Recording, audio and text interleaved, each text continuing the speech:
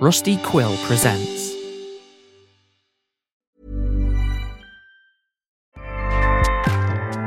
Acast powers the world's best podcasts. Here's a show that we recommend.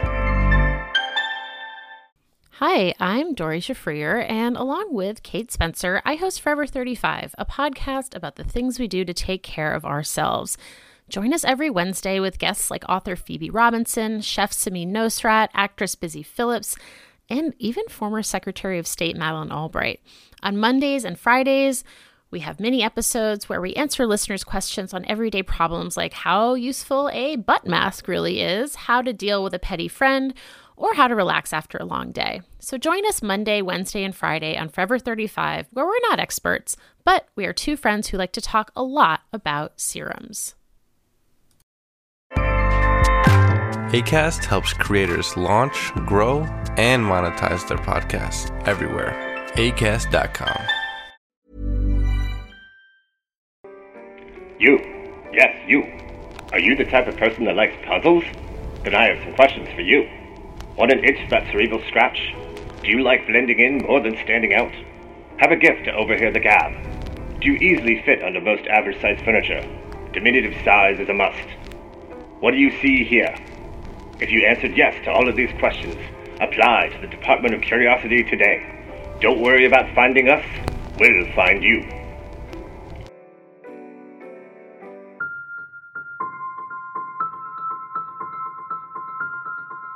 Arthur Penmoom was dead, a playwright and sometimes short story writer. The scribe of Madame Mustaches had been murdered the night before the opening of his most ambitious production to date, The Curse of the Pharaoh. Arthur had been a family man until he lost his wife and daughter to scarlet fever. He'd never been the same. A man who was once a lively and vibrant spirit, Arthur walked the halls of the backstage, hurled into himself, protected by his cardigan, worn from daily wear. Rolled up papers stuffed in his pockets of various scenes in progress, Arthur shunned open company and took solace in the corners of Madame Mustache's catacombs, diving deep into stories and scenes and places of somewhere else. The curtain a powerful shield against the realities of the world. And behind that curtain, in the darkness, a darkness had descended on Arthur and snuffed out his light.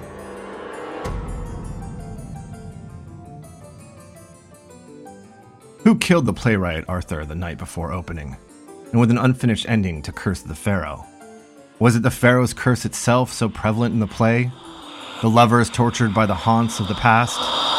Did something from Arthur's past reach out? The word of Arthur's unexpected murder had reached the Grahams at the DOC, as well as the call that came into Needle Street from a local constable.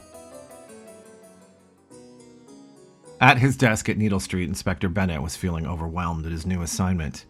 His book was unfinished, still in his drawer with little to no progress made. Bennett's desk was swamped with wooden casks. They'd appeared all over the city, and he had been chasing them down for months. Each one with cryptic love notes and written instructions for the recipient. Instructions to be filled and then locked in place somewhere careful for pickup. A doll with human teeth, a fake emerald necklace, an oleander blossom, sheet music, octopus foam. Random, seemingly non-existent items with no connection other than the cask itself. He mapped them out each place, location, and instruction. No one knew where they had come from or who had written the notes. Even Constable Hughes had received one after a series of love notes from a secret admirer.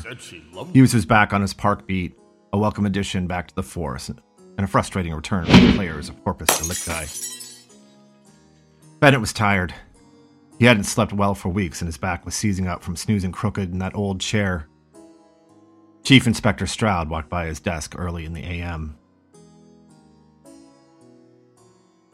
"How is it proceeding, Bennett? Any cracks in the cask case?" "No, sir. Not yet. Still chasing leads." "Well, we need you at Theatre Row. There's been a murder at Madame Mustache. Somebody throttled the playwright. Can you handle it? Inspector Braxton's following up on the warehouse poisoning." "Right away, sir. Of course." Bennett grabbed his hat, his worn inspector coat. He had 3 white buttons on the lapel instead of a black, like most inspectors. They were heavily stitched in with extra tough thread. And Bennett, no more shenanigans like the Park affair. Of course, sir.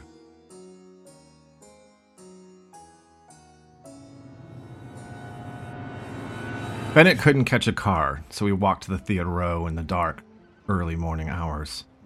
The glittering lights of the posters and marquees lit up, igniting the cloud sky with reds and yellows and gold. Big, happy faces beamed back at him from posters. Dark, brooding men in shadow, painted with pained expressions on their faces. It was exactly in the magic moment of this street, after the last show when everyone had gone home. An actor in thick makeup passed out in the alley behind the Three Deuces dance hall. A street sweeper chased some pages of the lantern tossed by the wind. Madam Mustaches lorded over the street like a giant red harlot, tempting wayward souls. Under the marquee in the flicker of the dancing gold light, 4 curios huddled around a trash can like a group of mourning pigeons looking for bits of bread. A man of short stature with heavy lines around his eyes chewed on a toothpick. A small girl with dark glasses and a walking stick fed a treat to a tiny terrier. A man with frail legs sat on a pillow on a small wooden cart with wheels. All in ash coats and black fedoras. All in hushed discussion about something. A rare sight to see just 1 curio in public. But to see 4 was incredibly strange. Bennett approached them. "Good morning," he said. They all looked up a little startled. "Look out for Gladys," the man said. Bennett turned and looked at his heel. There was an old woman, not up to Bennett's knee. Her old bones bent, curved, almost in half. Her shuffling gait facing her straight down to the street. She wore her ash coat and black trilby with confidence, tilted her head sideways to get a glance up at Bennett. "Inspector," she said. "Nice buttons." She turned to face the street. "Terrible shoes, though," she said, and then shot off toward the Palace Theater at the other end of the row, before Bennett could say anything. "Gladys sees all the shows. Usually she sneaks in between matinees, but she wanted to get a good hiding place for the Palace's new show early. You're Bennett, right? Maisie told us about you." "Maisie?" "Yeah, she said you work together." "She's inside already," he motioned to the theater. "Looks like you got your work cut out for you. Shame about Artie. He was a good egg." "I see. Well, I'm about to find out." "Heard anything?" Bennett asked, pleased at his little joke. "Nope," the man said flatly. The rest of the curios nodded and tipped their hats, scattered into the receding shadows cast by the theater buildings in the early morning. A worker in overalls and a ladder removed the letters for Curse of the Pharaoh and put up new giant letters on the marquee. He had a stack of rolled posters he'd removed from the frames and a stack of fresh ones he was about to replace. Bennett looked at the Curse of the Pharaoh poster. Rudy Valerio, dressed as the Sheik, westerly with hypnotic eyes over a desert city background. "Hey, Inspector Bennett, what's the word?" Roz and Gil, reporters from the Lantern, stood close together just behind him, a notepad and camera flashbulbs at the ready. "Roz, Gil." "Don't know what you mean." "Ah, come on, Inspector. Word's out that Arthur P. made his way. Now tell us, was it some kind of accident? The Curse of the Pharaoh? Or was it murder?" "Not yet determined. I'll have an official statement sometime later. For now, both of you stay out of the way." Inspector tells Lantern reporters to scram. Suspicious, Bennett. Very suspicious. Bennett followed a crew member loading a cart into the main doors and walked past the box office into the theater. The curtain was up. There were people with bags under their eyes running this way and that, prepping for the show. And in the middle of the stage, a desert tapestry covering a body. Hope popped up out of the rear orchestra seat. She spotted Bennett the moment he walked in and rushed down to meet him, and spoke in a quiet voice. "Thank you for coming so quickly. This is terrible. We have to get this stage redressed, but didn't want to touch anything. Chance to take a look." "Poor Arthur." took the liberty of writing up a timeline for you, all the people present in the theater, and where they were when the body, Artie, was discovered. She handed him the paper. Anything else I can provide? I'll want to meet with everyone. And of course, look at the scene. Of course, right this way. I'll call in all hands. No, not necessary. I'll meet with everyone privately. Bennett ascended the small stairs to the stage. He took 3 large strides around the stage, looking at the floor and floorboards, and then finally went in close on Artie. He walked over to the tapestry, lifted it, pulled it off Artie and set it aside, and then looked at Artie's face and hands, and then checked his pockets. Buddy the comedian had been hanging around the set and was watching Bennett, studied how the inspector moved. He began to mimic him behind the inspector's back. What were the circumstances? Arthur was just finishing the final scene for our opening tonight. Curse of the Pharaoh. It was supposed to be the big finish where Rudy declared his love for Annie and the curse is lifted. He was supposed to hand in the last few pages. He was running lines in his head, walking the halls. Last I saw him last night, and then here, that was it. Mabel, our comedian, discovered him, and everyone else came running. No one saw a thing. Stage was dark, and the curtain was down while crew was on a break. Looks like strangulation. Bennett looked at the marks on Arthur's neck. Yeah, so that scarf next to him was around his neck when we found him. I took it off to check for breathing, see if he was still... But he wasn't. I'm sorry if I disturbed anything. Bennett picked up the long, pretty scarf, held it out, splayed in front of him, looked for anything distinguishing, and then brought it in and gave it a sniff. He placed the scarf on top of Arthur and looked closely at the neck markings, checked Arthur's fingers, and then searched Arthur's pockets. How many people in the theater? Cast 7, crew with me. Suppose that's Max and stage crew. Makes it 13. Anyone suspicious? Any new additions? Buddy chimed in. Hey, maybe we all did it together. You all did it. All 13 of you? You all strangled Arthur together? 13 people choked him at the same time? Yeah, we took turns. You each traded off choking this man. For a few minutes each? And how long did that take? Oh, the better part of the evening. You should have seen his face. The shock of it. I would imagine. Bennett looked at Hope. He's the funny one, I take it. Occasionally, she said. Bennett reached into his pocket and pulled out a small and perfectly sharpened pencil. He took out a notebook, started a new page, wrote Madame Mustache at the top, and jotted down some key observations. Ms. Just call me Hope. Hope, can you please message Needle Street and tell them to send the Weg boys down, pick up Arthur here? I'm sorry for your loss, he added. It would be ideal if we could keep the theater closed while we ran a thorough sweep for evidence and interviews with cast and crew. Oh, you'd have to talk to Max about that. He said tonight it's pre-sold. There was no way we could close. Money's already spent, apparently. He made up a whole new show just to get us to their side of this. Let me talk to Maxwell. Maximilian, actually. Max strutted onto the stage, jamming a fresh cigar into the corner of his mouth and wiping 3 days of stress sweat from his brow with his hat. He offered his hand.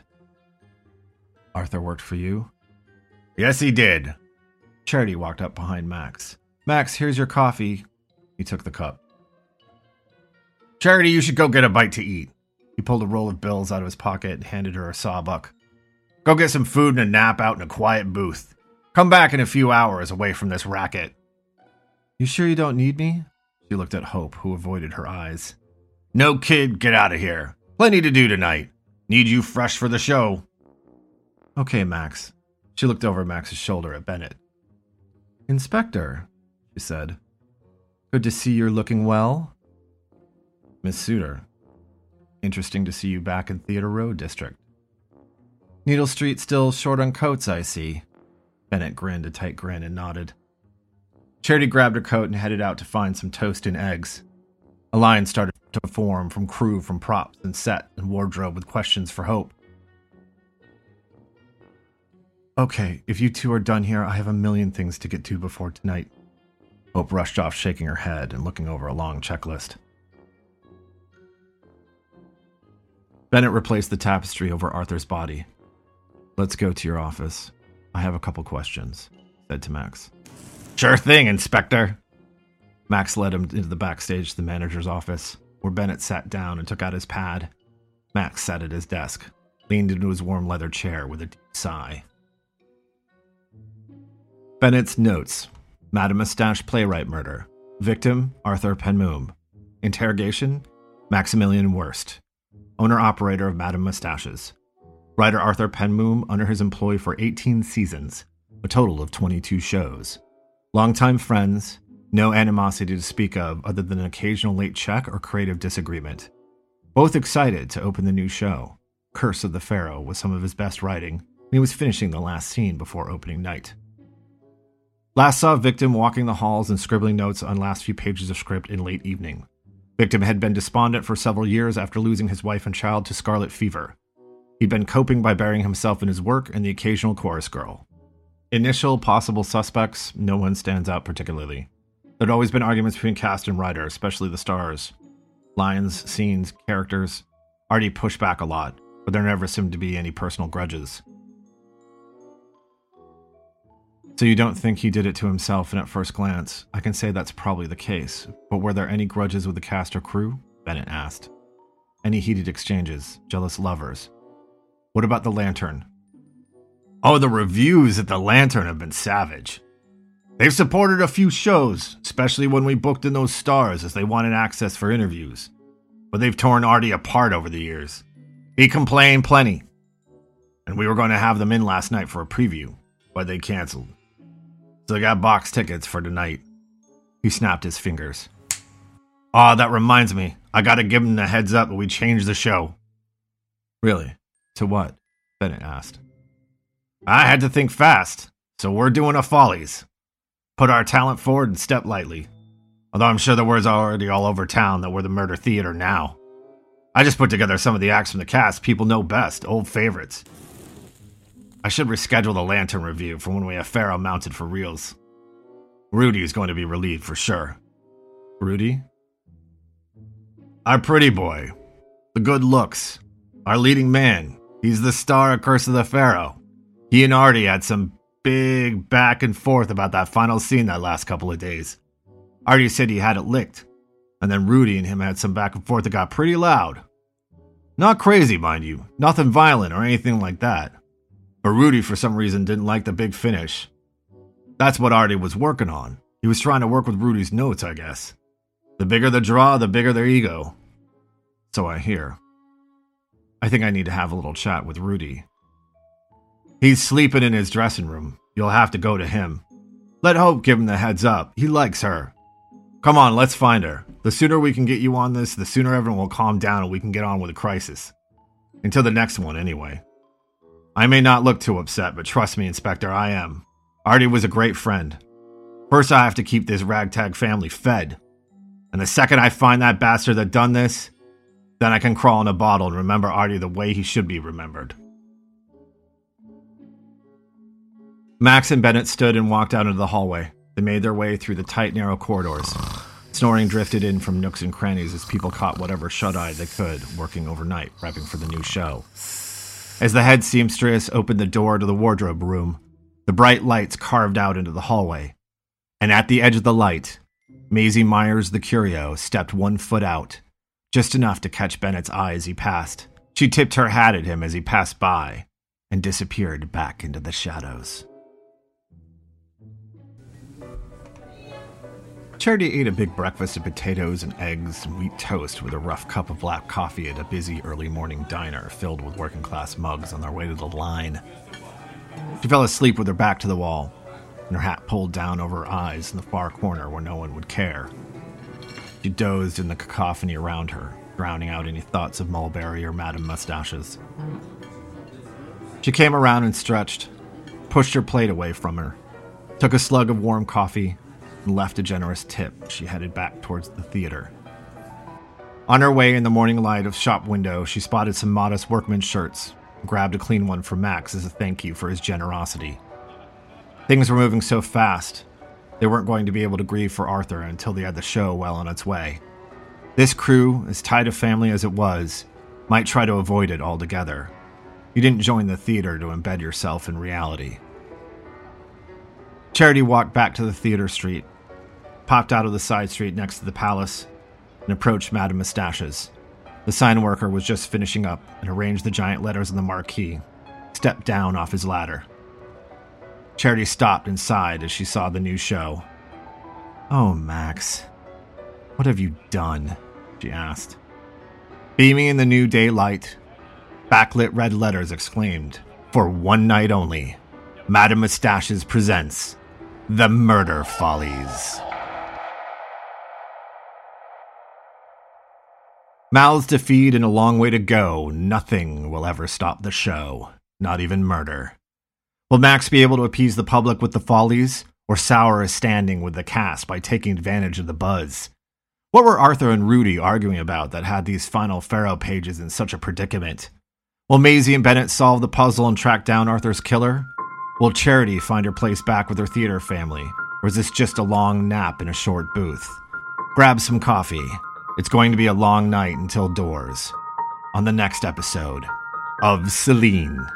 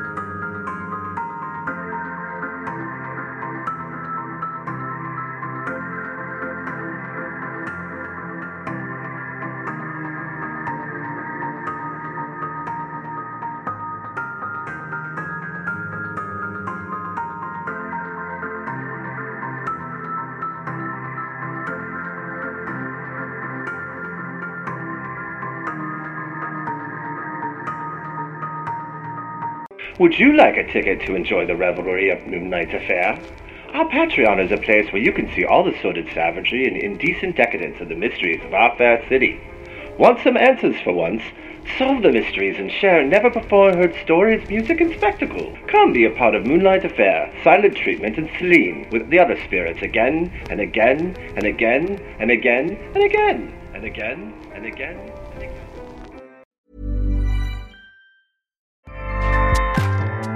Acast powers the world's best podcasts. Here's a show that we recommend. Hey guys, welcome to Giggly Squad, a place where we make fun of everything, but most importantly, ourselves. I'm Paige DeSorbo. I'm Hannah Berner. Welcome to the squad. Giggly Squad started on Summer House when we were giggling during an inappropriate time. But of course, we can't be managed. So we decided to start this podcast to continue giggling. We will make fun of pop culture news, we're watching, fashion trends, pep talks where we give advice, mental health moments, and games and guests. Listen to Giggly Squad on Acast or wherever you get your podcasts. Acast helps creators launch, grow, and monetize their podcasts everywhere. Acast.com.